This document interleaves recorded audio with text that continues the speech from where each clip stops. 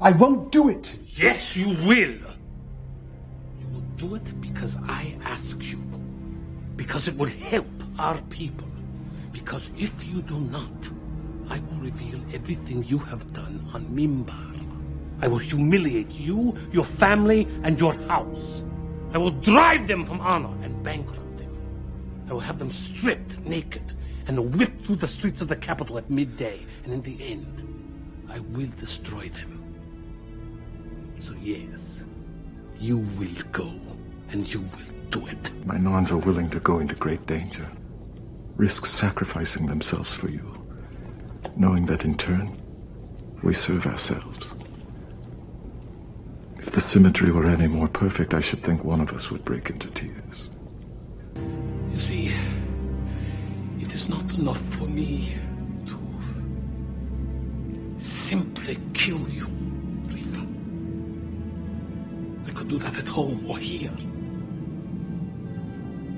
But through your death on Narn, I will discredit your house and all opposition in the Royal Court.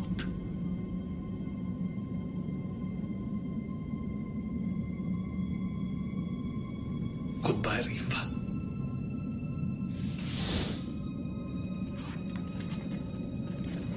No. No, this is a mistake. Come back! Make sure this is found on his body. Leave his face and head intact. They will be needed later for identification. The rest is yours. When God comes knocking at your door, you won't need me or anyone else to tell you what that sound is. On Babylon 5. I won't do it. Enemies are ambushed. Allies betrayed. No. The Shadow War escalates. And Sheridan's caught in the crossfire. No wonder you are cranky. On an all-new Babylon 5.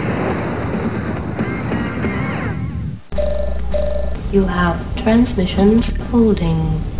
Patch incoming signal. Full audio and video decode. Purple files accessed.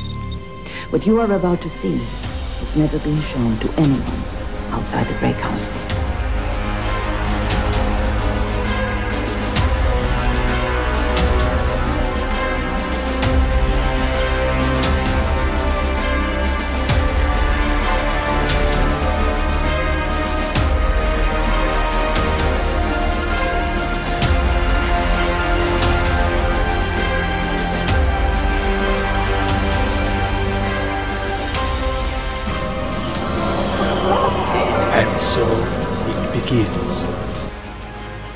Hello, everyone out there in podcast land. Welcome to Gray 17, a Babylon 5 podcast, a part of the Front Row Network and NPR Illinois Community Voices.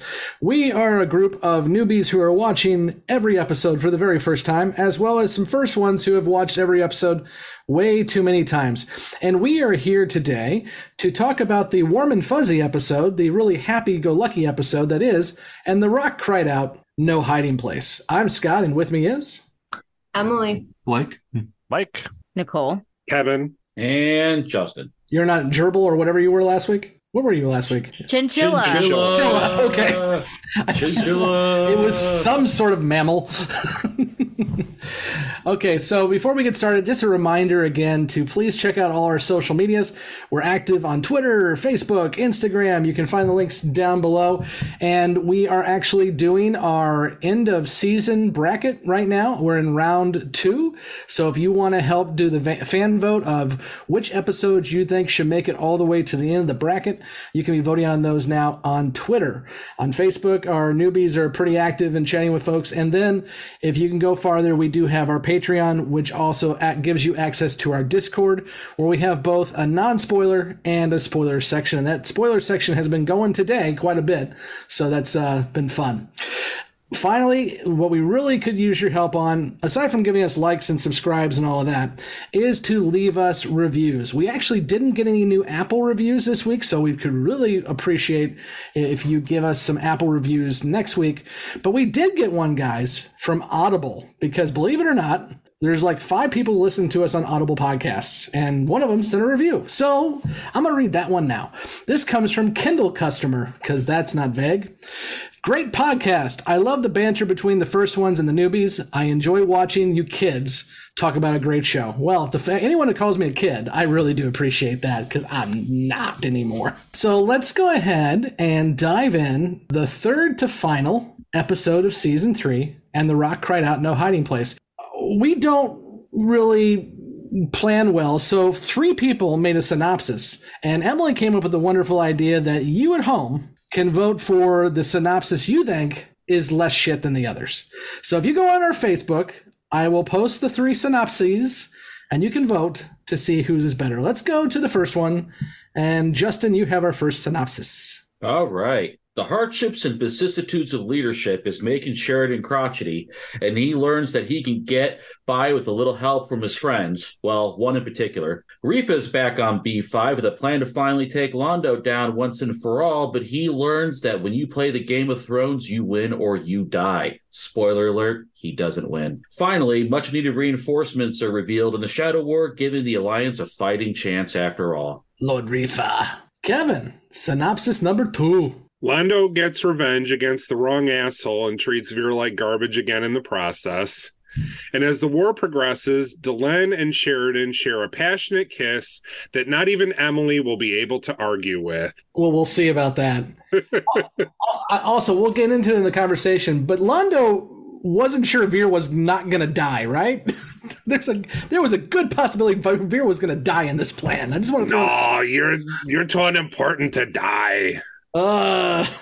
Emily, your third and final synopsis. All right. Londo is back on his plotting and scheming bullshit, and Lord Rifa gets served the fruits of his labor. And the fruits are knives and fists. Yay. I love the schadenfreude of watching Rifa die. I may rewind and watch it a couple times here and there. It's fun. Best scene of the episode. Okay, well, don't bury the lead, Emily. And since we're talking about that scene, I just have to say the juxtaposition of the church service singing that song and then going back and forth between the, church service and then him getting killed by a mob. Like, what a cool, creepy, badass, hats off to the whoever directed this fucking episode, because David Eagle. That scene was dope. I had chills and goosebumps. It was so it was eerie and creepy, but also yeah, fuck him. At the same time, but just having the, oh yeah, we're in church, we're singing, and this guy's getting murdered. Whoever thought of that, hats off. I will say too, the singer who sang that actually passed away a few months ago. So she's actually a professional singer, and one of the highlights of her obituary was this episode. So it's sad that we lost her, but she's an amazing singer. And yeah, I agree. It's fun to watch that scene a lot.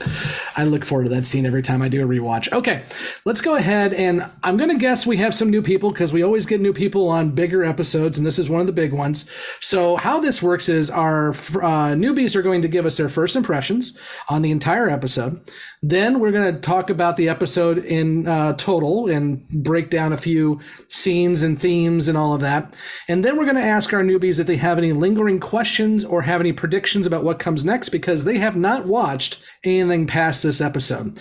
Then we'll kick them out the airlock, and then the first ones we'll talk about all those questions and predictions and anything else that the newbies may have missed. So let's go to our newbies first, and with first impressions. And Nicole, since you were the only one without a synopsis, please go.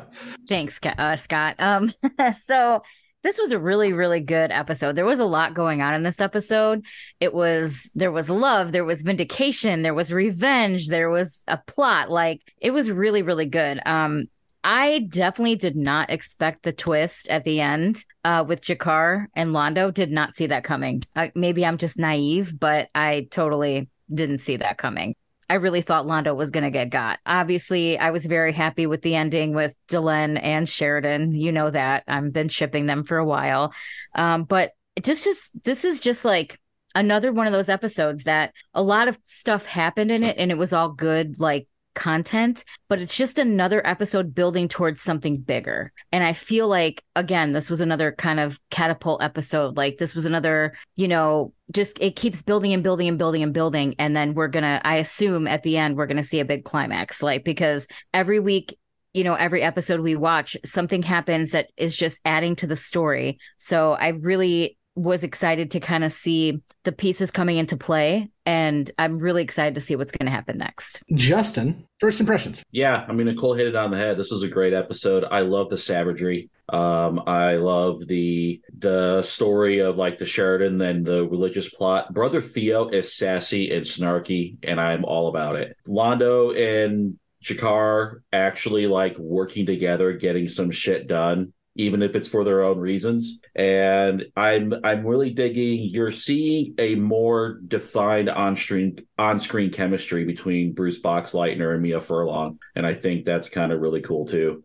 And then R.I.P. Rifa, it's a character. He always a character you love to hate. So sometimes it's kind of bittersweet to see those characters go, but what a good way to go out. And Emily, first impressions. Yeah. Yeah.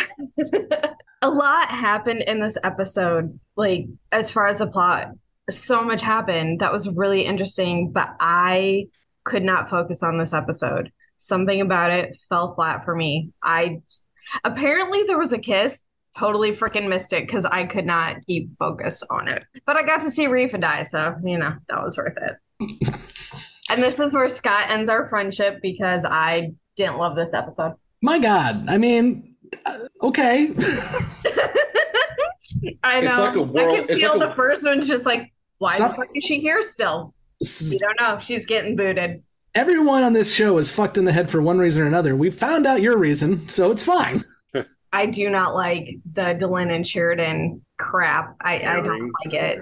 I don't like her being googly-eyed over him. It bothers me. Gotta be one voice of dissension. We're gonna Matt Gaetz your ass here. That's what's gonna happen. Every party has a pooper. That's why I'm invited. Emily loves the shitty episodes and she hates the good ones, man. It's a world upside down. She flat out said it. She's like, I love the episodes that mean absolutely jack and shit. It's the ones that are world building I don't like. But I don't know what it was. I just so much happened, and I know as far as like the storyline goes, it's very important, but it. And I know it's not the serialization stuff, and a couple of us first ones had this conversation on the side.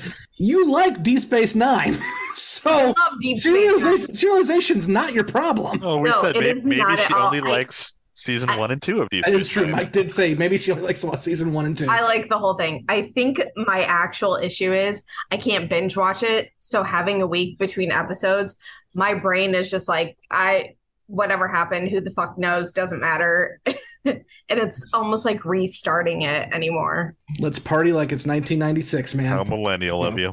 I know. It's tragic. Okay, well, let's move past Emily's poor decisions and go to our first ones. And by the way, those wondering, Jessie is out sick this week. She is still around. She'll be back. So we'll go to Mike first. First impressions on And the Rock Cried Out, No Hiding Place. It's actually this isn't my favorite episode either, actually. I do really like the Londo plotline. That part, half of this episode is fantastic. I love that you see once again that Londo is not just a really huge bastard, but he's also a really smart, really huge bastard. But really beyond that particular aspect of the story, the stuff with the religious leaders coming to B5, I'm not super into. I kind of agree with Emily that the thing with Sheridan and Delenn is not my favorite thing to watch. It I don't know. Delenn's character comes off a little bit goofy to me sometimes with their interactions. You didn't like the crotchety comments? The crotchety part was kind of cute, but it took a lot of screen time, and I can't get over the fact that at the end of the day, I feel like Sheridan spent a lot of time staring at a screen and obviously and missing something relatively obvious to the rest of us. So I don't know. It's kind of a mixed bag episode for me. It's got really high highs, and I wouldn't say it has any really low lows, but it just half of it's a little bit dry on my scale. So, Kevin, would you like to save this shit show? I like this one. I wouldn't say that I absolutely love it, but I like this one a lot. Certainly the Delenn and Sheridan plotline doesn't bother me like it does others. And I always like seeing Louis Turenne playing Brother Theo. I really like that character. I liked the character of the Reverend, played by Mel Winkler.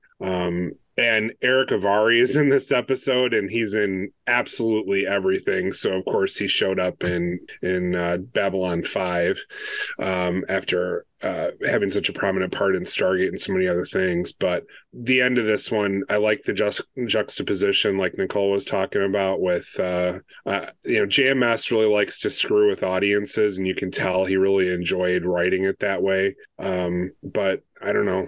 I like this episode. It's good. Blake. So this is probably one of my favorite episodes of the series. I'll try to save the shit show here. This is probably one of my favorites. And I think some of it is, you look at JMS, and for those that have read his autobiography, this is a dude that has a very complicated relationship with religion. I mean, he was in a religious cult. The guy is an avowed atheist. But the way he's weaved religion into this show and portrayed religion, I mean, I think we've seen people do a lot worse takes on religion than what JMS has put into this show. So I kind of like that he shows different faiths, both within humanity, but also within the alien species as well. So you've got these different takes on faith. And in this one, you've got the different faith leaders coming in and helping smuggle information through to Babylon 5. But then the whole piece with that ending where they're having the church service and they're singing that song, which is an actual gospel song, by the way. That's a real song that's out there. JMS didn't write that one. He did not. So, you've got this gospel song over the top of they're just going after and beating the shit out of Rifa, which actually, I mean, the song is based off, I believe it's something out of Revelation where someone tries hiding from Judgment Day and tries hiding in mountains and under rocks. And so, I mean, you think about the song where it's based off of out of scripture into the scene that is playing out as they go after Rifa. I just think that's probably one of the best choreographed and shot scenes in the whole series. Yeah, I'm glad you brought up the religious aspects of it. I'm really impressed that JMS throughout this and in all his writing that I've seen, even though he is, as you said, an atheist, he doesn't ever mock religious folks, religious leaders. He gives them the benefit of the doubt. And I like the fact that at least the Southern Baptist gets his time. I actually would have liked a little bit more time with the Jewish and the Muslim leaders as well. And also the Hindu / Buddhist, because that one gets doesn't even come to dinner. He's just gone. But I love the conversation that the Baptist minister has with Sheridan, where basically he tells Sheridan to get his act together and stop being a little dick. I really do appreciate that. Scott, if you want more time with the Jewish leaders, it was TKO season 1. Just rewind. That was the other point I was going to make. I was going to make a TKO point. We talk a lot about episodes that have a really good B plot and not a good A plot and vice versa. This one, all three of the plots make sense and they kind of interact and coalesce, and it's very thematic. It's not like, why the hell are these two stories going at the same time? I'm looking at you, Gray 17 is missing. So I really do appreciate that too. I got a lot more to say, but I'll wait until we get into the discussion. So let's dive in. And as per usual, Nicole has her hand up first. So Nicole, begin. What can I say? I'm a good student. I just thought I would continue kind of off of what Blake was saying, and maybe we could kind of talk about the religious stuff first, get that out of the way so we could talk about the good stuff like Rifa getting killed. But I did want to also say, Blake, you kind of hit the nail on the head there. When I was watching it, I thought, for a guy who is an atheist, from what you guys had said, and has no ties to religion, I thought it was really cool how he brought in different kind of religions, and he's very respectful to all of them. And you know how sometimes when you watch a show or a movie and they write these religious, plot points or characters, and they're exacerbated and just obnoxious or not, it's almost like mocking it. I appreciate the fact that he is very respectful and very inclusive. And he also really spreads the kind of gamut of everybody, like you said, there was the Muslim, there was the Jewish guy, there was the Baptist, there's Brother Theo. So it really is interesting that someone who's so anti-religion has been able to incorporate this into this show in a very strong way. Because this, again, like you've said, it's not the first time we've seen some sort of religion or religious ceremony or religious character come to the station. It's been throughout the entire show. So I thought that was really neat. I also too really enjoyed the conversation that the preacher had with Sheridan, basically rely on your people, talk to someone, get your shit together, like you said, Scott. And I thought that was a really, at first he kind of rejected him and was like, I don't want to talk about this. But then I think he got his head out of his ass, because clearly you saw he did. He kind of probably also had talked to Delenn too, because she pulled him out of the war room and was like, you're going to get away from this. He says you're getting in too deep. So I thought that was it was kind of a necessary plot point, if you will, because the whole beginning part with her and him with the crotchety scene, I laughed, by the way. I thought it was so cute how she thought crotchety was such a funny word. But it was true. Like, as you saw him throughout the episode, he was agitated,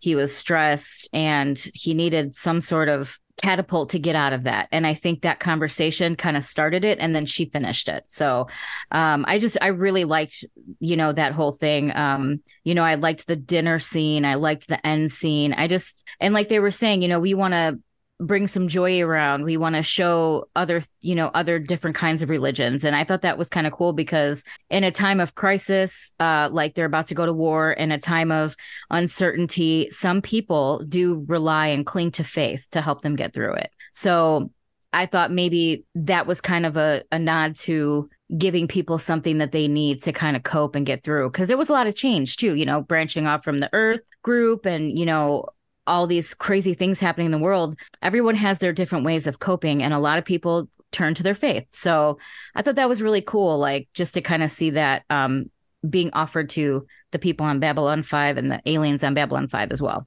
Justin. Yeah, I for one, I thought that this whole kind of part of this particular episode was kind of, I agree, it makes sense, it fits within the overall theme.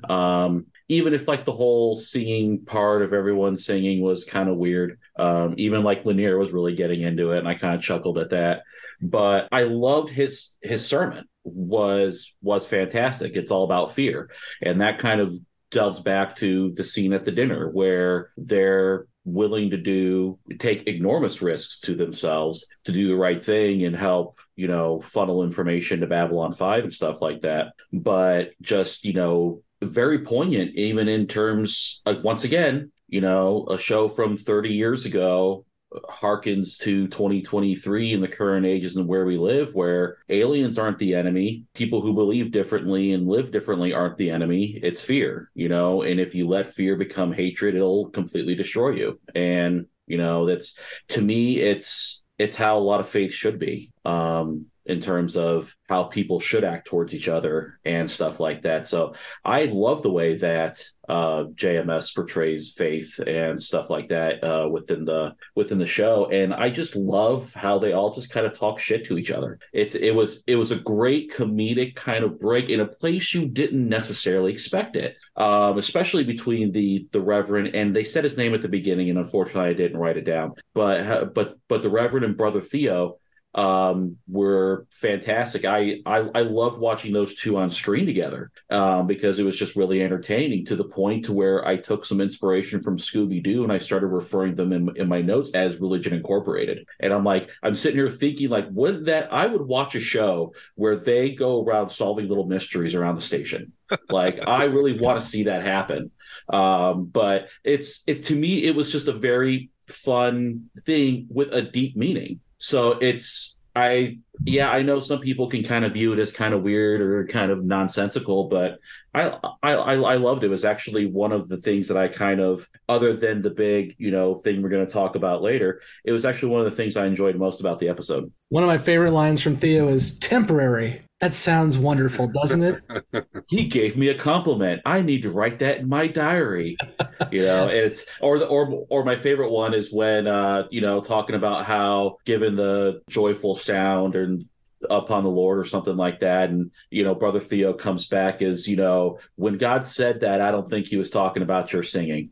Or something like that. I snort laughed. It was just great. Those two worked so well together on screen, and it was a lot of fun to watch. See, that's funny, because JMS, when he was talking online about this, said that his one complaint about this episode was that Brother Theo was a little too stilted. But I'm glad that you all enjoyed it, because I enjoyed it too. Kevin, what do you got? Yeah, I don't think, Louis Tureen was stilted in his portrayal. I really don't. I thought it worked very well. I mean, he's certainly a little curmudgeon-y, and you'd probably expect that from, I'm sorry, I'm not of that faith, but like the head monk, or whatever it's called. But I couldn't possibly agree more with Justin. I mean, this is portraying religion. The best things about religion are coming out in JMS's writing, and it's coming from a guy who has a very unpopular or at least complicated view of religion. And I did finally finish the biography, and it was absolutely amazing. I can't recommend it enough. But there's one thing about this that really stood out to me, and that was the portrayal. His name is Reverend Dexter. He was portraying the best parts of a religious leader being a counselor and not throwing religion in the face of the person that he's counseling. Because I think, many of us can probably, relate to the fact that we've probably been counseled by, a religious person at some point. And it may not have always worked very well because they were either not very good at it, or they led with religion. It's like, okay, but that's not helpful to me in my life. Like, I need some actual, practical advice that goes along with that. I can't just hear, have faith and it'll all work out. Like, that's just that doesn't do it for me, at least personally. So I really liked that portrayal in this. I thought that it was incredibly thoughtful. Yeah, Kevin, that's a great point. I'm an atheist as well. I don't do religion, but some of my best friends when I was in my political life and also just in community organizing and all that are religious leaders, because they're fun. They know everybody, and for the most part, as long as you don't piss them off about religion, they're good people. Mike, what do you got? I think everything you guys are saying is not lost on me. I think this show overall does a really good job of kind of mixing religion in with the story and having it poignant. I suppose the thing, as trivial as it may be, that kind of bothered me about this episode was twofold. I did feel like Brother Theo was, I actually like that character, and I felt like he was relegated purely to comedy relief in this episode. I thought all of his dialogue was more or less, snark back and forth with the other with the minister, which or the reverend, sorry, which it was funny. I didn't dislike it. I just wished that he had a bigger part in the episode, and got to be, it was weird to me that the character of the week, Reverend Dexter, came in and was the one who, dropped some sage advice on Sheridan rather than Brother Theo, who we know, who has been on the station the whole time. And that's not to say that it has to always be that way, but I guess I just wish he had a bigger part in the episode and maybe, played some role in that as well. The other side of it is that, I don't know, I suppose it's a me thing, but we had Rabbi Leo, played by Eric Avari, who I love. I forgot who already said it, but that guy is in everything, and he is just, I don't know what it is. There are certain actors that are just inherently likable, and they're good actors. And it's just like, man, anytime back when I had cable, if I was flipping TV or like watching a movie or something and like his face popped up on the screen, it was like a, oh, hell yeah moment. Like, the dude's been in like half a dozen Star Trek series. He's been in Stargate. He's been in The Mummy. And what other credentials do you even need after that?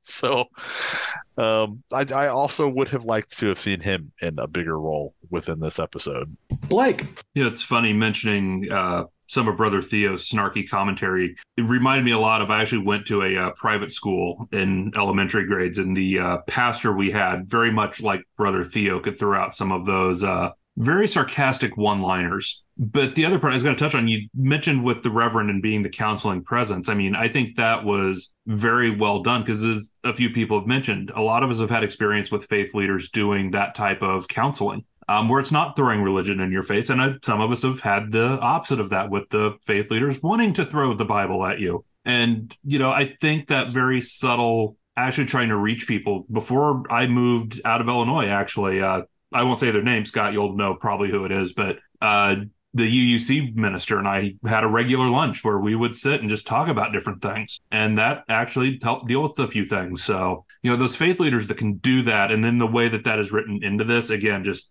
the writing coming from someone like JMS with his sordid history of religion, would be very easy for him to be jaded and that come through the writing, and it just didn't. Well, like I said, and I don't think my point was anything about it being a religious leader talking to Sheridan. I just thought it was weird that it was Reverend Dexter and not Brother Theo. Well, to me, it's not. And at the risk of upsetting every Catholic listener that we have, I don't think it's weird that the Reverend, who is married and actually has some familial life experience, would be the one to say it. And the brother, who's never been married and doesn't have anywhere near as much familial experience, would be able to talk about that. So, and for those Catholics that would like to send us a message, please leave us a review on your podcast app of choice, or send us an email at the link down below. You can say all the nasty stuff, just make it a 5-star. That's the only thing we care about. 5-star, and then tell us we suck. That's fine. Do it. Is Brother Theo? Are they Catholic? Well, he's a monk, so I thought they were like say it monks outright. or something. Like, yeah. Just like they didn't say, Southern Baptist, or they don't come out and say that. Yeah, his church was like several syllables long, so I just assumed it was Southern Baptist. Sure. Interesting. I guess that was never my read on Brother Theo and what they were. But Brother Theo was too busy dealing with serial I never associated them with Catholicism for some reason, but the other reason why I think it's a Baptist church is because of the singing. And I've been to a few times in a church like that, and I just love the fact that people are just dancing and singing along to songs that are really fucking dark. Justin, you already brought it up, but I pulled the lyrics up. The one lines are, they never thought about Jesus, not knowing the end was now here, but they'll be running, trying to find a hiding place when it comes their time to die, and everyone's just like dancing and having a fun time. I'm like, Jesus. I grew up in a Baptist church, so like this was all nothing new to me. Sheridan's getting into it. They're gonna die. Okay. Anything else on the religion aspect or that plot? I guess the tie into the next part is just the whole message of that song is you can't hide from death. As another song is, you can't, don't fear the Reaper, because everybody's time is coming and you can't stop it when it's your turn. I would be remiss not to mention this because it has come up before. I want you all to know that the actor who played Reverend Dexter, aka known as Mel Winkler, is his real name. He's unfortunately no longer with us. He was the voice of Aku Aku in Crash Bandicoot. Oh, well, there you go. I can actually hear that now. We've come full circle.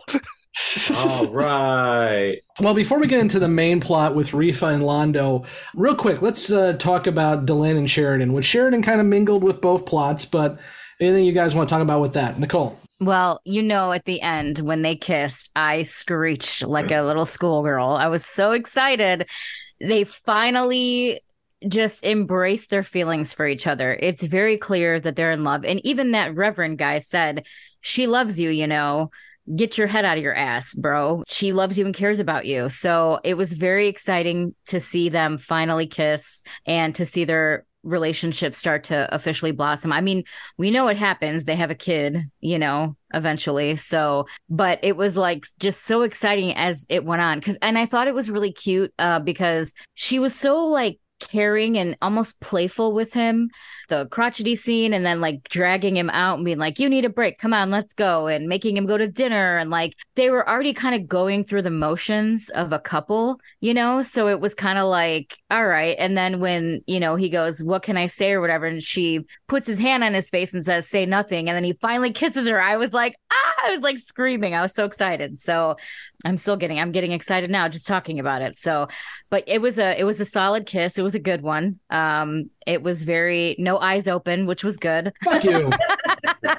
It was awesome. Like that. This is now if there was any question, if anyone around them or whatever, if they were going to be a couple, I feel like this is kind of full steam ahead for them. Like this is now the turning point where they officially become a couple. And I'm here for it. Blake. I mean, some people give roses, others fleets of warships, whatever, helps your relationship along. And I mean, quite frankly, someone gives me a fleet of starships like that. Never know what's going to happen. They're not even bespoke. They're all the same. Here's the thing. For that, it's still a better cut and paste fleet than Star Trek Picard. I was about to say fleet from there. We gave Picard season 1 a lot of shit. However, Picard season 1 came out in the 2020s. This one came out in the 1990s, and it's a plot point that they were a copy and paste fleet. Picard sucked. Season 3 did not. You're Justin, right. what do you got? I mean, it's, to me, with the whole Sheridan and Delenn thing, it's, nothing on that screen surprised me. We all knew this was coming. It was, good. Let's finally all get it out of the bag, because even the great chemistry between the two on screen, it's, she's giving him all the eyes. Everybody else knows it. Everybody else sees it. The only person that was kind of oblivious to it, or not, I guess not oblivious, but wasn't accepting of the fact yet, was Sheridan. And then he finally, after his talk with the Reverend, said, screw it, figuratively and probably literally, and just went for it. And so cool. All right, they're together. Now that that's done and out of the way, let's get to the important shit. And I think the whole purpose of that whole plot line was just to, I think, illustrate the importance of them working together. The Reverend finally came to him and said, hey, look, Adam had Eve, I have my wife, everybody's got to have somebody. And so then finally, it was when they finally start getting together and working together, they realize, oh, hey, guess what? We think a major attack's coming right there. So it's finally now that they're more of a cohesive unit than now we have, as Delenn said, a fighting chance. So that and 50,000 White Stars. Kevin. So a couple of things. So interesting tidbit about Mira Furlan is, that she was not a native English speaker. So for most of her life, especially, being here in the US, being an actress, she kept a dictionary in her purse or her bag because she was constantly looking up words. So I don't know if that possibly gave JMS the idea for this or not, but it did mirror her own, life in that, not being a native speaker, she did not have the most, robust vocabulary on things, which I found kind of interesting. But the other part of this is that while I've not been the leader of, an army during a war, I have definitely found that leadership and management is exactly the way that they, portray it in this. It's sometimes difficult, it's sometimes lonely, and I think there are a few people on this podcast that can speak to that with different life experiences. So I found that very poignant. Emily. Okay, so I rewatched the scene real quick. So as far as the acting goes, it's fine. It fits that whole first kiss trope, whatever. And I think part of my problem with their relationship is, one, it feels odd for her to be googly eyed over somebody. So something about it feels off for me. And I know in the Jack the Ripper episode, he made them trauma bond and all that jazz, but that just feels like this should be more of a liability for what they have to fight, instead of something that will be helpful to the fight against the shadows. Because if you're in a romantic relationship and, the other person's life is on the line, are you going to make a decision that's best for them or best for the actual situation? Which is one of the reasons why in many companies they don't like married people to work together. And this seems like a good place to not do that, at least in a whatever status their relationship is. Justin. I don't necessarily think it's out of character for her to be all googly-eyed over Sheridan. This is just a continuation of her transition, I think, from when she transitioned to become more human and have that more human experience, kind of like you've, seen and with Data from Next Gen, and even not quite so human movies back in the 80s or 90s. I think this is just her, because at the beginning she was struggling experiencing these more human emotions and what it is to kind of live a more human life. And I think falling in love and being all silly and about it and is just, I think, completely normal for her, because this is probably the first time she's really has experienced emotions like this before. So I think it's perfectly fine for her. Nicole. I do agree with what Justin just said. By the way, that's a great point, Justin. But what I was going to say was, you know how they have the ship is called the White Star, right? Well, in my early 20s, I spent a lot of time at a nightclub in Chicago called White Star. And I wonder if there was any correlation, because I went to that club every weekend between the ages of like 21 and 23. And it was downtown.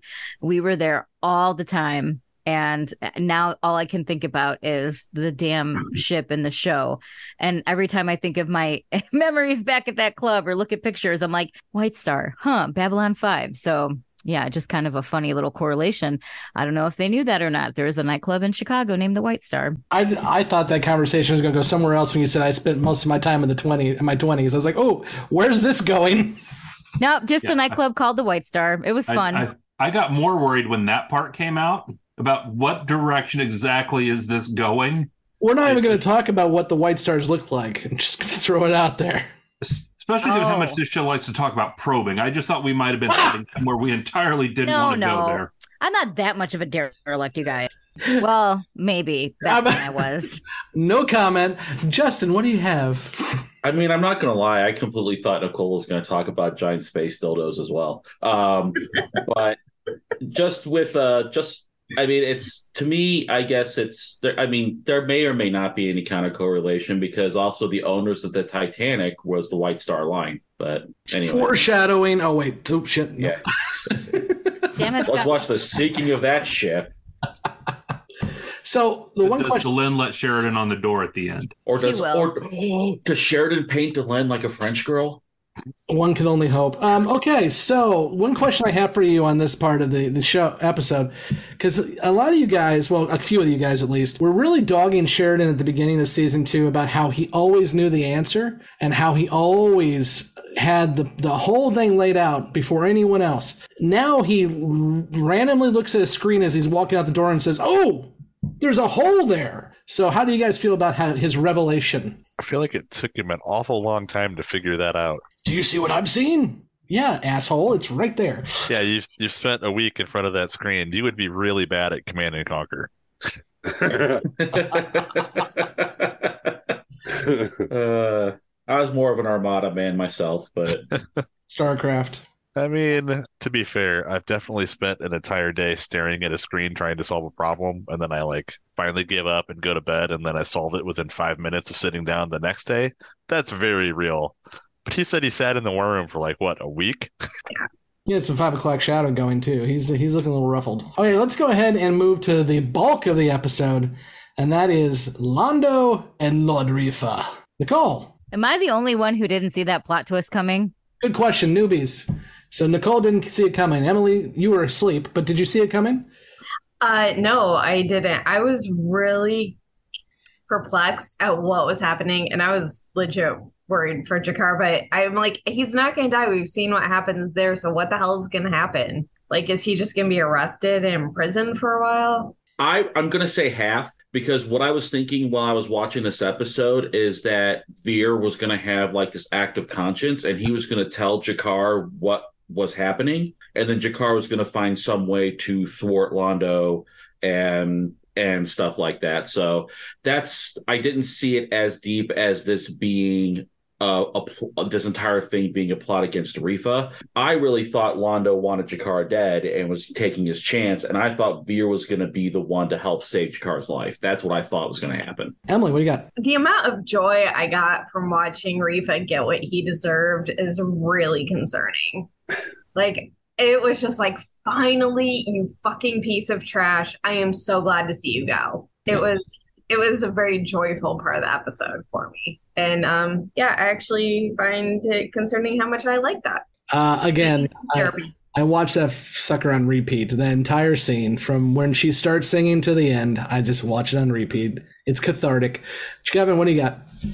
So my thought on this, I'm really sorry to see William Forward leave, the show. I really liked that. That doesn't mean I like the character. It just means I like the complexity of the character and how he's portrayed. But, the acting company, especially Peter Jurczyk, really liked Bill Forward and really enjoyed their time with him. I thought he was, a world-class guy. So sad to see him go. The thing about this whole thing is, JMS had a good time writing it because he's like, hey, what would it mean if I got rid of Rifa? Would it mean that Londo and G'Kar would actually work together in some twisted way? And that's exactly how he wrote it. And I find that very interesting. It was a well-conceived storyline that doesn't seem to, have an obvious plot hole, at least that I can see, like some of the other ones that I still enjoy, but sometimes you can drive a very small truck through. Justin. Again, I'll use the word again, savage. Like, I loved when Londo was on that hologram and just kind of talking through his plot. That was total beast mode for Londo. I absolutely loved it because that just shows how deeply cunning he is. Even if whether you love the character, hate the character, whether you think he's evil for the rest of the show or if you think he's going to come around, it's just the level of cunning that he went through and the risks he was willing to take. Like I think, Scott, you had mentioned earlier, was he going to there's a good chance that Vir could have died. And he was willing to take those risks in order to put his plan into motion. Like, what else was he willing to sacrifice in order to get Rifa out of the way and put him and his house in a better position of power within the Centauri? And the fact that he was willing to give something, he was willing to give G'Kar exactly something that he knew G'Kar would have wanted, and that's the protection and the freedom of Morn Arms. And again, G'Kar was complete savage too. Like, when they were beating him, he turned around and he walked away like a boss. I pictured like the guy walking when the house is exploding behind him and not even turning around or seemed fazed by it. And he just walks away like a boss and you see it just fade to black. I'm like, that whole scene is this is a scene that I think we're going to be talking about a lot probably for the rest of the show. I mean, because it's just how wonderfully written it was, how wonderfully acted it was, and just probably the repercussions that's going to come from this. This is, again, we're seeing some of these prophecies start to kind of line up and fall into place. Now, here we are having Londo further place himself almost to the right hand of the Emperor now. And what's going to happen with the Centauri from that? What's going to happen with the Narns? Does G'Kar come back to B5, or is he going to cause shenanigans on the Narn homeworld? I know I'm getting kind of question and prediction territory, but these are the things that this one scene could set up a million possibilities for the way that this show's going to go. Nicole. This really was an iconic plotline because if you really think about it, two sworn enemies basically working together to fuck this guy in the ass. And literally, like, Rifa is such an asshole. Like, the minute he came on screen, I was just like, ugh.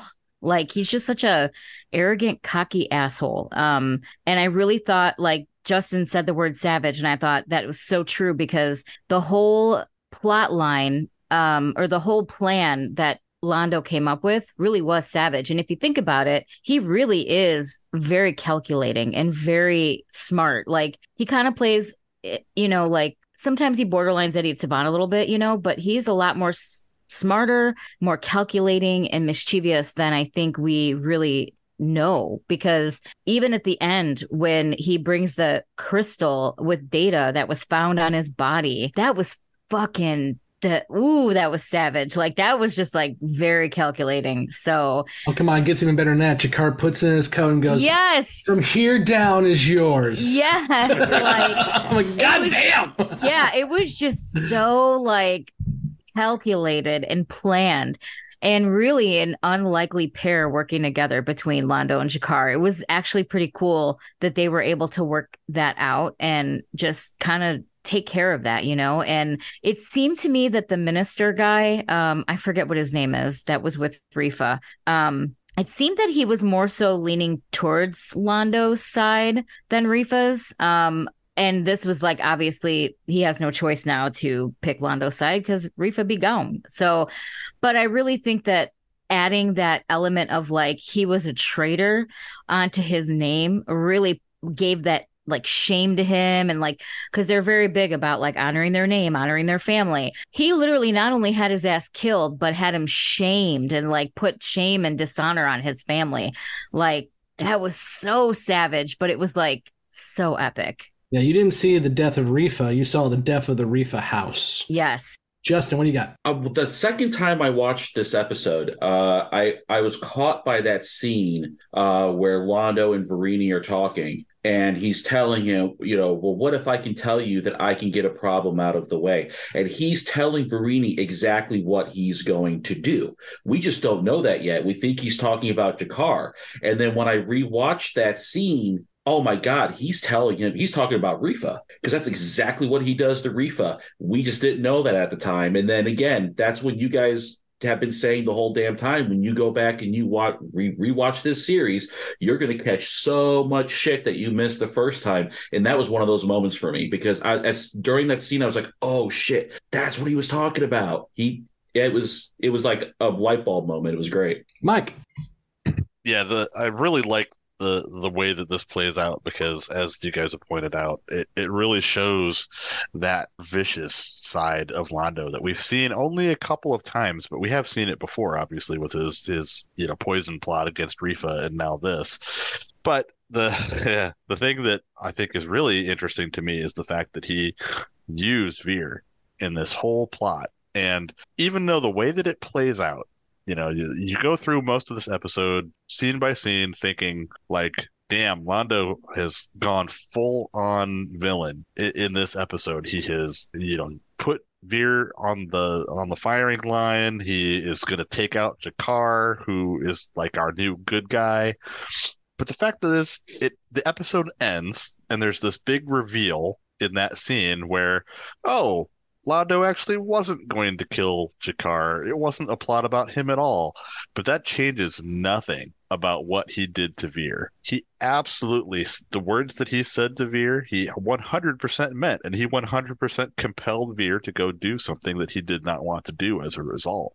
And that's not going to be something that I hope, that Vir is able to forgive him for. And he can say all he wants that Vir's life was never endangered, but he absolutely did not know that. No, Rifa could have absolutely tortured him to death. Oh, and we've had no shortage of bodies show up on Babylon 5 or aides going out airlocks. I think G'Kar made some reference to being on his like fourth or fifth assistant before Natash. So yeah, I mean, Londo was a full-on bastard in this, no doubt about it. And I had another point about this that I was going to make, and I've kind of lost it now. Well, while you're thinking about that point, this is another thing we haven't brought up yet. We got a Na'Toth mention. It's another character we haven't seen in a long while, since season 2. But she's still out there, supposedly. Yeah.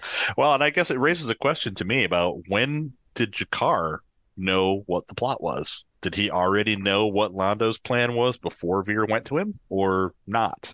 Personally, I think he did. Just the way because it wouldn't have worked, I don't think, if he hadn't known, because the conversation, whatever he had behind closed doors with Vir, had to go a certain way to where when Vir got scanned, there's no question that it's about Na'Toth and it's about Londo setting G'Kar up. And I think G'Kar needs to know enough about the plot to not out himself without knowing he's outing himself, if that makes sense. It kind of depends how you look at it, because on one hand, Vir has to go through this, like you said, he has to go through this 100% believing that what he's delivering is what's going to happen. And so if Londo contacts G'Kar before Vir goes, then G'Kar has to be a good actor and not give anything away that Vir might pick up on. G'Kar's a cold-blooded son of a bitch. I can see him doing it. I kind of lean towards the side that I don't think G'Kar knew until probably after. I think after Vir talked to him, then Londo contacted him and said, hey, here's what's really going on. That's kind of what I thought watching the episode. That is what I thought too. But I found you and Mike's theory, Scott, very interesting too. I had not considered that at all. I like Justin believed that he found out after he was on the Narn homeworld. Also possible, yeah. One thing I love about that, just a little acting thing, and I don't know if it was scripted or not. I don't have the script. And if somebody has the script books, it's in there. So look at it for me and let me know in the comments. But I love the little scene. It's one of those, Justin, to your point, rewatches. You don't catch it the first time. So G'Kar is holding the hollow emitter or whatever you want to call it. And Londo smacks G'Kar. His hand goes through G'Kar.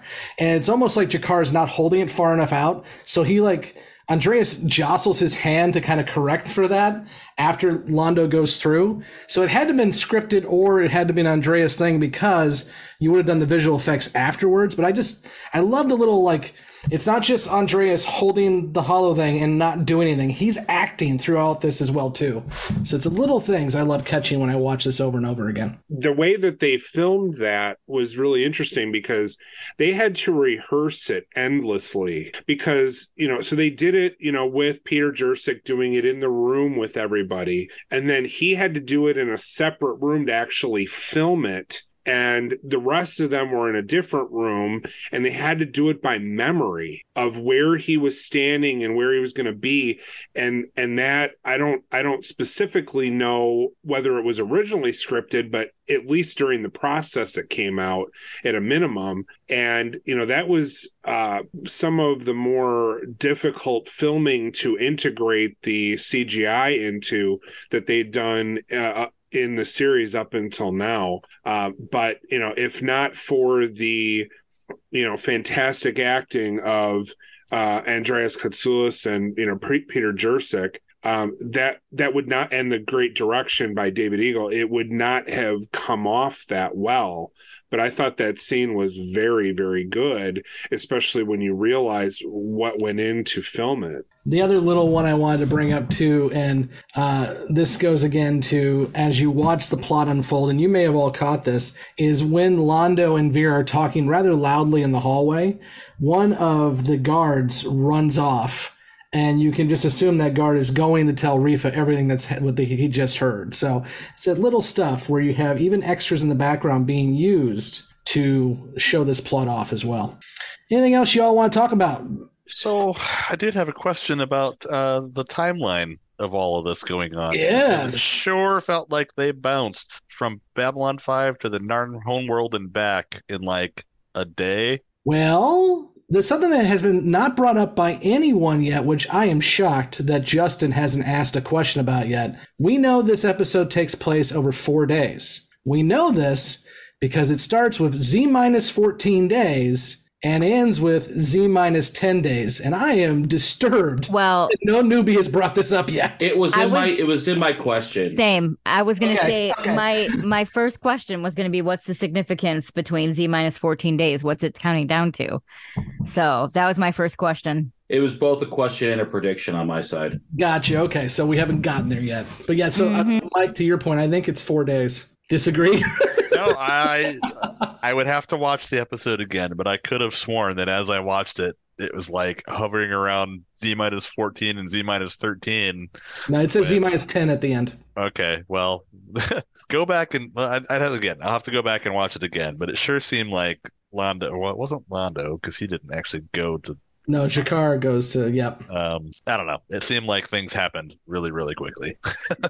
Which, by the way, another little thing that I know, hindsight being 2020, I absolutely had 9/11 thoughts when G'Kar is holding that towel up to his mouth. It was very much Ground Zero feeling when that scene happened. Kevin, what do you got? JMS actually talked about this, and he was like, I kind of wish there had been a good way to put Londo in that scene so that they wouldn't had to done so much with the filming because it was difficult. But he said that it just from a writing standpoint did not make any sense to have Londo there, that it would not have jammed him up with Minister Verini and implicated him. So JMS didn't see any other way to do it but with a holographic recording to make that scene really cool. The other thing I wanted to say is that, I don't often do this, but I had a full on conversation in my head about how I would react to that whole scene with Londo and Veer had I been Veer. And it's just why would you even consider staying in his presence after that whole thing. Like, I mean, just like you said, Mike, he treats him like absolute garbage and puts his life at risk, and he threatens his entire family and everything that he holds dear, just to get him to do this kind of despicable thing, even though it's not really, because we all know how bad of a guy Rifa is. But man, I had a whole conversation with myself over that one. Well, and I'll go one further. It is despicable because he was setting up G'Kar to be captured or to die. Yeah. Plain and simple. And knowing the way the Centauri have been acting around Narn, he was sending G'Kar to his death. Whether it would be before or after torture doesn't matter. I just meant the end result. Yeah, I hear you. With Rifa, but you make an excellent point. My question to your question, Kevin, is does Vir have anywhere to go? Londo's already burned his chances with Minbar, right? So is Vir kind of stuck? Well, having just come off reading JMS's autobiography, he talks in there about how he got the heck out of Dodge a couple of times, even though it was to his detriment because he just couldn't live with it. Mm-hmm. And I gotta think I'd probably feel similarly, but not everyone, including myself, can ever be sure of what they would do in a similar situation because and to your point, it probably wouldn't be very much place that he could go, but some things you just can't live with. I wish I could follow JMS's voice in his head. He says it a couple times in the book. You're done here. Move on. Right. He moves on. I'm like, dude, it takes a lot of balls to move on. It does, especially a couple of those. I mean, it is a hell of a story. It's a hell of a story. I think we'll have a book club with the newbies once we get done with this. Yeah. Okay, Justin, what do you got? 2 points. Kind of my take on the whole Vir situation is I believe Vir is still with Londo out of fear. I mean, look at everything that Londo's threatened to do to him if he doesn't do what he says. Now, if he were to up and disappear all of a sudden and not be around anymore or try to hide from Londo, what doesn't stop Londo from destroying his entire family? Nothing. So he's staying out of fear. It's an abusive, toxic relationship. So that's kind of where I think Vir's kind of stuck in. Yeah, he is stuck. He has nowhere. It's not a factor of nowhere to go. He's afraid of what will happen if he leaves. What if he leaves? It could even be worse than if he stayed. So I think that's what's going on with Vir. But to kind of bring up a previous point of yours, Scott, I kind of had very similar thoughts watching the scene of like G'Kar looking over the wasteland, holding that handkerchief to his mouth, not only of 9/11, but also reports from Hiroshima. Yeah. And that was kind of the same. That was what was going through my head watching it is, almost the effects of what a nuclear winter is. Everything is cold. Everything is dark. Nothing's, there's no planetary heat anymore. It's just a completely desolated wasteland. And yeah, and I'm sure the smell's got to be awful. And it's just, he's been on Babylon 5. He's not used to it, where everyone else who's still on Narn, the Narn resistance, they've gotten used to this condition. And probably part of it is overshock, just shock at what he's seeing. And it's everything that Andreas does is, I think, purposeful and moving. Yeah.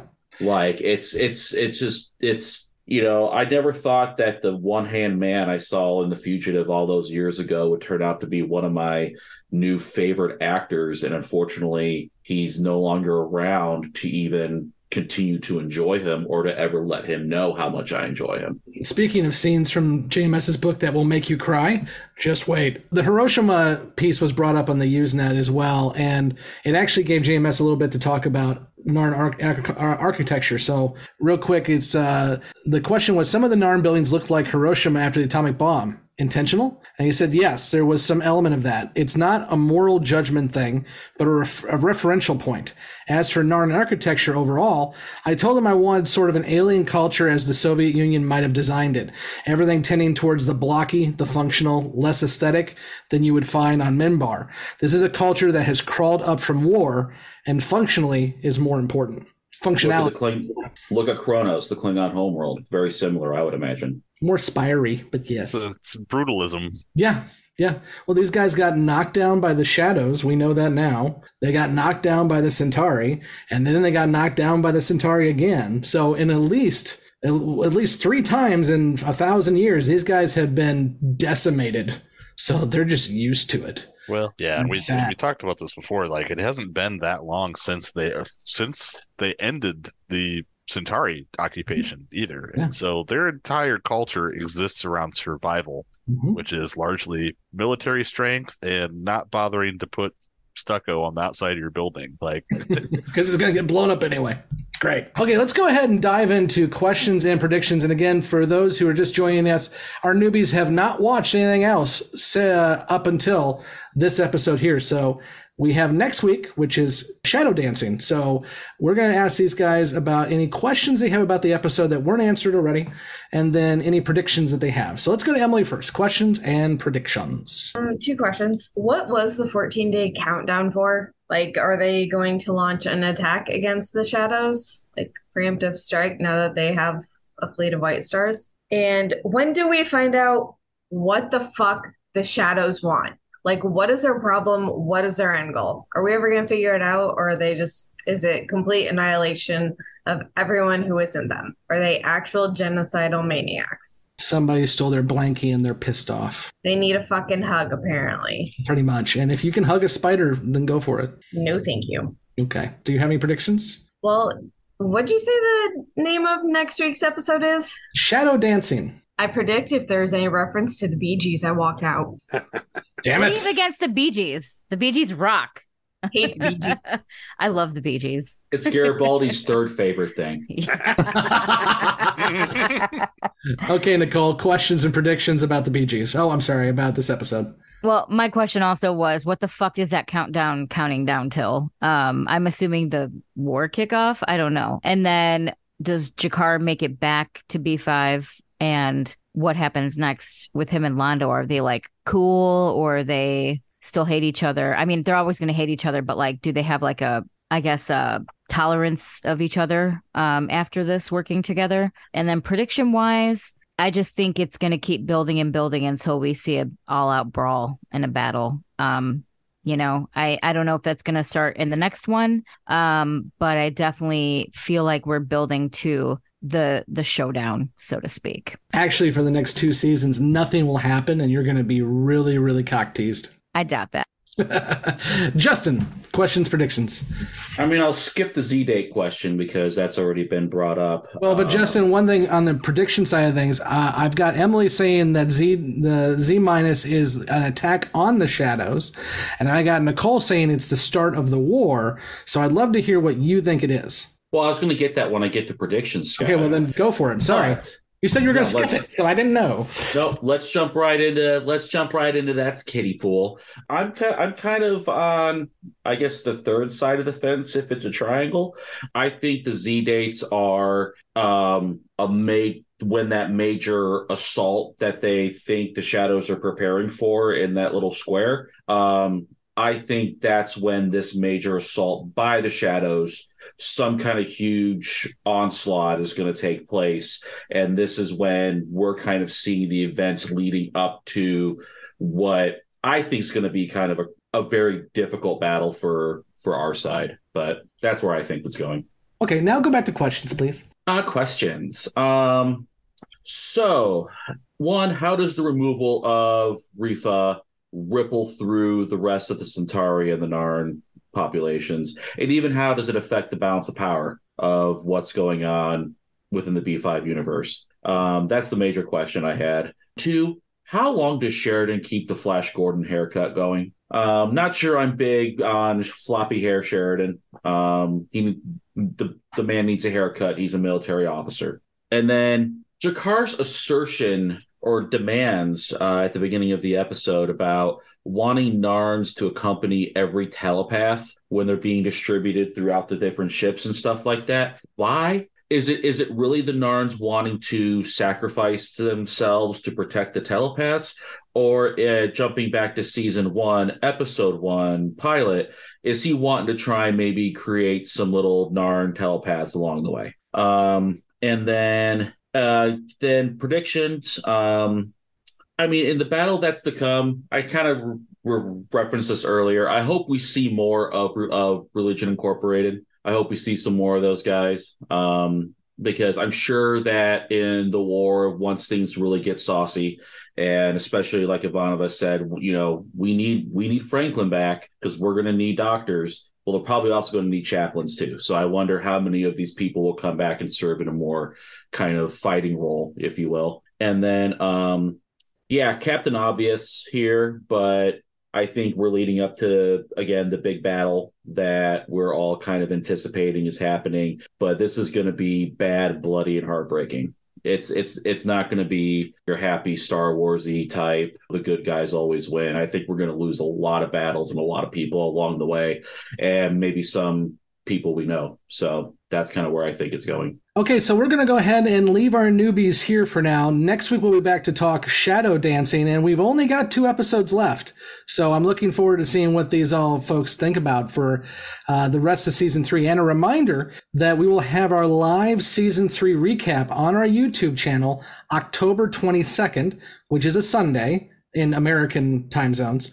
And then it will be a podcast on Wednesday, the 25th, as per usual. But if you want to check us out live and interact with us, make sure to go to our YouTube channel, link down below. I've already got the live show put up, so you can go ahead and click the notify button, and it will tell you when we go live. Until next week, I have been Scott, and with me has been Emily, Blake, Nicole, Kevin, and Justin. And don't forget to like, subscribe, follow, check out all the links, and if you can, join us over on Patreon. And we will be back after the credits with Blake, Mike, Kevin, and I to answer all these questions and predictions when the newbies can't hear it, and that really pisses them off. So until next week, see ya. I'm just so broken by it all anymore, I don't care. Bye. That's it. We've destroyed Justin's soul. You've ripped accomplished. You've ripped my heart out so many times that I just don't care anymore. But it is what it is. That's the spirit. I love it. And you've still got a year to go. I still got a year to go, and I regret life choices. And you've got 5 TV movies. Oh my God! And books and comic books and JMS's autobiography and all the goddamn I'm all in content for a that book we can't club do. for JMS's book. That'd be awesome. So good. Well, I would also, I did this last week too. I would absolutely recommend, I'm going to do this every time. I know it's annoying, but it's true. Trigger warning on this one, but Together We Will Go is a fiction book that is, it needs to be made into a movie. The fact that the movie rights have not been sold yet, it interests me because I think it'd be a perfect movie. In fact, I think it's written like a script. But check that one out too. And that one has no Babylon 5 spoilers. Sweet. Cool. All right. Thank you for listening to Grey 17, a Babylon 5 podcast. You can find all the places to listen to and watch this podcast at anchor.fm/Grey17podcast or youtube.com @Grey17podcast. We want to hear from you, so join the conversation at Facebook, Twitter, Instagram, YouTube, or Patreon. Be sure to subscribe and leave a review where you are listening to or watching this podcast. Grey 17 is not affiliated with, and the podcast has not been prepared, approved, or licensed by Warner Brothers or any other owners of the Babylon 5 copyright. All clips included in this podcast are the intellectual property of the respective copyright holders. They are included here for purpose of review, and no infringement is intended. The opening and closing themes are available from Falling Matter on YouTube. And what's out there? The rim, And beyond that? the truth.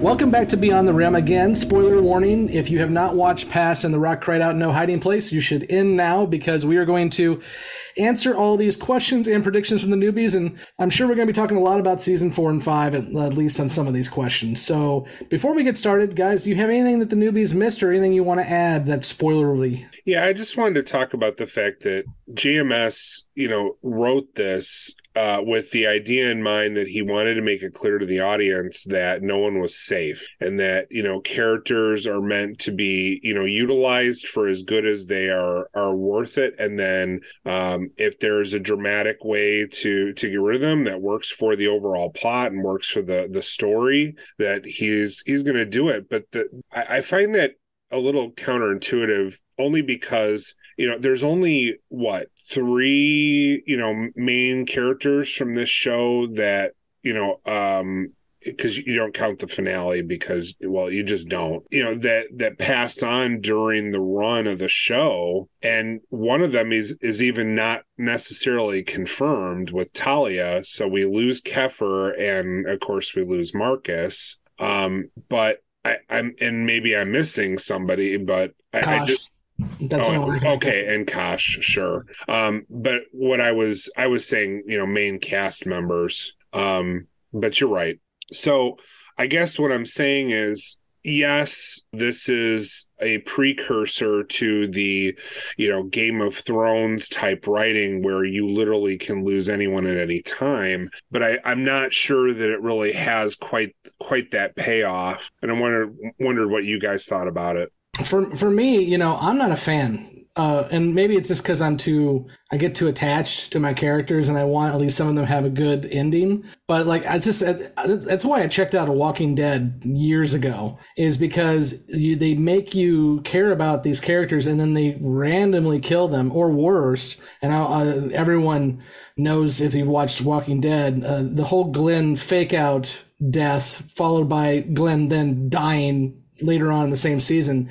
It's just, that's a bullshit like that just, you're killing the characters just because you want shock value rather than it's important to the story. And so I think Game of Thrones, at least the first 5 seasons, was extremely good television, but it annoyed the shit out of me every time a character just got off because they ate something or did something. It was annoying. Well, and I was very shocked, and I probably shouldn't have been, but I was very shocked when I got to the end of that season, the first season, and they kill off, Sean Bean's character. I'm like, yeah, I realize he dies and everything, but man, I was really looking forward to him having, the helm of that series, because the actor deserves it. He's fantastic. Well, and the character's great too with Ned Stark. But... And I loved the character. So it was like, do I even want to watch this now? But I did. I will say though, to contradict myself, that death actually had a meaning in the story. That it did. Shifted everything. Sure. So I'm not going to complain about that death. It's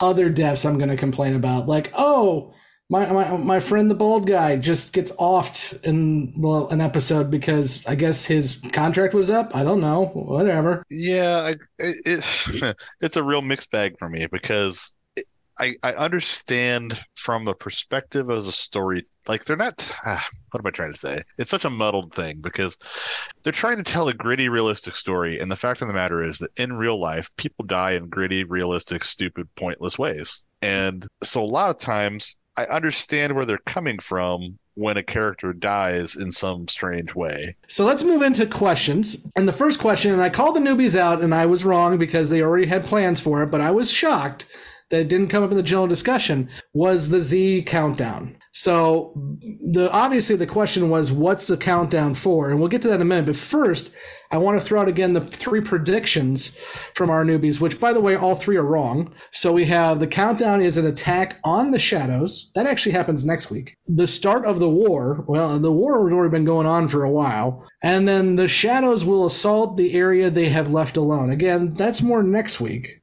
So none of them actually made the correlation. We've been hearing this Zahadum thing for a while, and no one made that correlation with Z. So I'm interested to see, once they see it again next episode, if they kind of start figuring it out. But it's interesting that they are not making that connection at all yet. I would agree. Does it seem like it kind of slid under the radar as far as everything else going on and what their predictions were? Especially as much as they obsess over stupid shit. The fact that they're letting this just kind of sail by without, 20 pages of tinfoil, red string insanity. This is something that we've never seen before. There's never been a countdown at all. I kind of feel like in general they've gotten a little bit less tinfoily. I don't know if we've broken them at this point. Well, Justin said we took out his heart. Right. Yeah. I'm not sure it's as obvious as we might think that it is. Well, that's the interesting thing. I mean, if you're watching this back in the 90s, unless you have a TV guide, literally you're not going to know what the next episode is and what it's called. But I know Justin's got the DVDs. Emily's got the DVDs. True. Nicole's streaming. You're going to see Zahadum as episode 22. Yeah. Even if you don't try. I think that so far in the series, Zahadum as a locale has not probably been mentioned enough that they understand the importance of it. And I can't remember back, literally 30 years ago if I even thought about it at the time. So I can't remember. Yeah. So I'm looking forward to it. I'm looking forward to Zahadum to see how they feel about that episode. Speaking of that, Emily's next question is, when do we find out what the Shadows actually want? Well, we will, throughout the series. I mean, it isn't, super tons longer before we're going to know. It's going to be 3 episodes. Yeah, okay. Lorian will start to explain it. Yeah, when Lorian shows up in episode 1 of season 4, he basically lays it all out for Sheridan. Yeah, as Sheridan lied dying. So it's coming soon, Emily. Here we go, some tinfoil, Blake, for you. Does G'Kar have ulterior motives for protecting telepaths? Does he want them to bang? Not at this. I mean, that's not where G'Kar's aim is anymore. He wants to see the effort succeed because he sees the bigger picture now. It's not just about inflicting retribution on the Centauri or rebuilding the Narn regime. It's what can he do to best assist this effort that's bigger than everyone? Because that's ultimately for G'Kar what's going to mean freedom for him and his people. He truly is a changed Narn at this point, for sure. Yeah. Well, that's why I mentioned, I was going to say, because there's a reason, and since we're in the spoilery section, when they did the overlay with the song at the end, as they're going after Rifa, when they mention Jesus, G'Kar is on the screen. Yep. And then even for those that have seen Babylon 5, The Road Home, the new animated movie, there's that whole bit with G'Kar in the kind of the beyond realm. So there's definitely some pieces here that plays out where G'Kar is more central and important to things as far as the journey goes. And I think even you and I said at the beginning, this is the story of Londo and G'Kar. And Sheridan. Yeah, I see where you can say that, Kevin, and I don't disagree with you. But at the end of the day, for me, this is the story of Londo and G'Kar as seen by the humans. Those 2 characters just drive the show for me. And the one thing I will say, because it was brought up by somebody this episode, maybe it was Emily or maybe it was Mike, one of the 2. Sheridan isn't knocking it out of the park for me this rewatch that he has in the past. Yeah. And season 4 is coming, and so there's more there. But as I'm kind of having a more critical eye on this stuff and watching week to week, I'm not as excited for Sheridan as I am for Londo and G'Kar. Same with Delenn, honestly. Yeah. And that's different for me. Speaking of those guys, what will G'Kar and Londo's relationship be like at this point moving forward? Not really much changed after this particular incident. I'm going to disagree a little bit and say this is the turning point. I believe they start getting closer from this point on. They're not friends. Yeah. That comes later. They're friends in Londo's quarters right before Londo gets a keeper. But this is where they start to get closer because they realize that at least at one point they can trust each other. And actually JMS brought this up when he was asked, like somebody asked this literally the same question, what happens next? And he says that inherently G'Kar and Londo are going to be a little closer after this because, again, they've seen that at least for one instance they can trust each other and be quote-unquote allies when they need to be. So my opinion is this is the turning point. I guess I just don't remember this changing things all that much, so I'll be interested to watch the next few episodes and see how that progresses. Well, and I believe it early in season 4, isn't it, where they're trying to get Sheridan's still missing, he's not come back to B5 yet, and they're trying to keep everything together, isn't it? They do G'Kar and Londo do kind of that joint statement together. So, this kind of starts laying the groundwork for where that's going to come in. I was trying to remember the episode off the top of my head that comes out. I can't remember if it's 1 or 2. I think it's 1, maybe 2. I can't. We'll find out in a few weeks. The other thing too is this is when G'Kar actually gets captured and when he gets tortured, you see a heartfelt like Londo feels for him, and I don't think you get that unless there's a path to that. And I do think it starts here, but it'll be interesting to see how that progresses. I was a little surprised the newbies didn't draw into question what happened to G'Kar at the end of this episode. Nobody even mentioned whether the Na'Toth thing was real or not, or hell, if G'Kar was even going to get back off of Narn.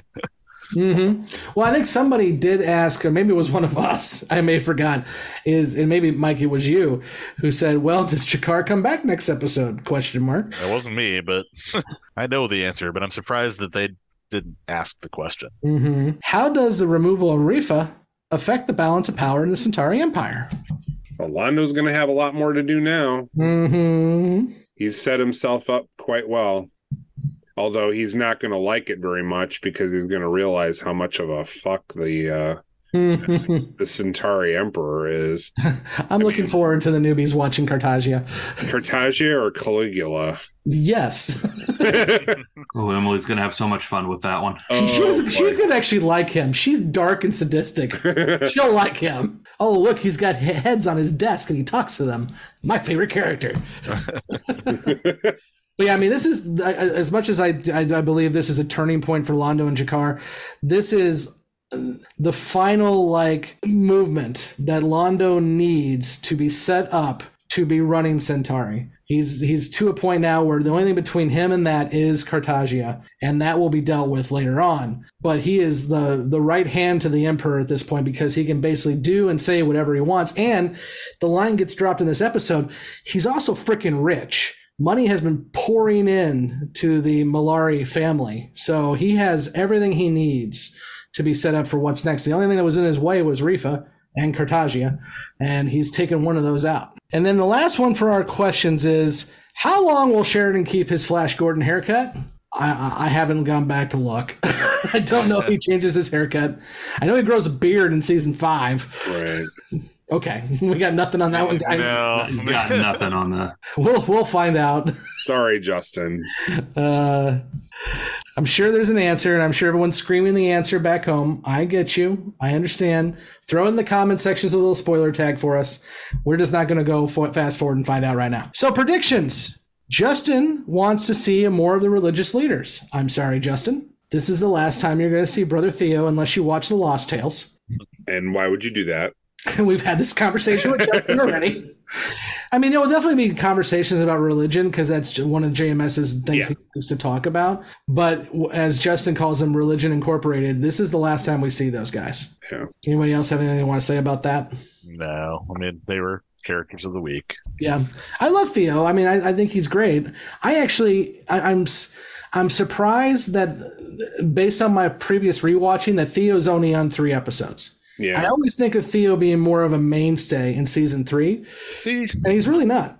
I'm the opposite. I actually completely forgot he even existed, and it's kind of surprising to me because as much as I thought he was, or I didn't remember him at all. But watching Passing Through Gethsemane had a big impact on me in this rewatch, and I really appreciated his character, and that was the one that made me want to see more of it. Mm-hmm.